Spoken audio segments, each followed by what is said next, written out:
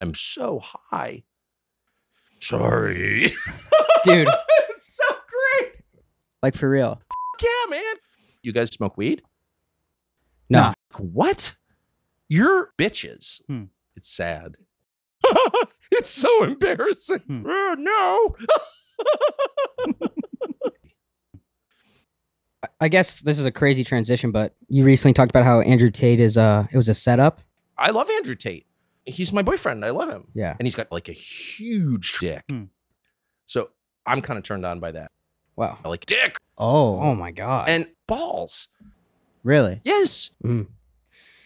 Wow. Well, That is crazy. What? Holy shit. Like, shut up. Who cares what you think?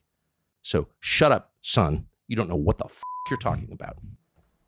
that's crazy. What? F you. You can't do that. Oh. Knock it off. We were told that you don't have a TV in your house. Like, that's irrelevant. Have you What ever about for like Netflix or like anything like that? You're an idiot and you're going to get your ass kicked. What do you think about this whole like World War III, quote unquote? That guy has to shut up. What the f? We don't want to hear what you have to say. You're stupid. If I take a 45 caliber handgun and fire it at you, What the f? Oh! You're dead.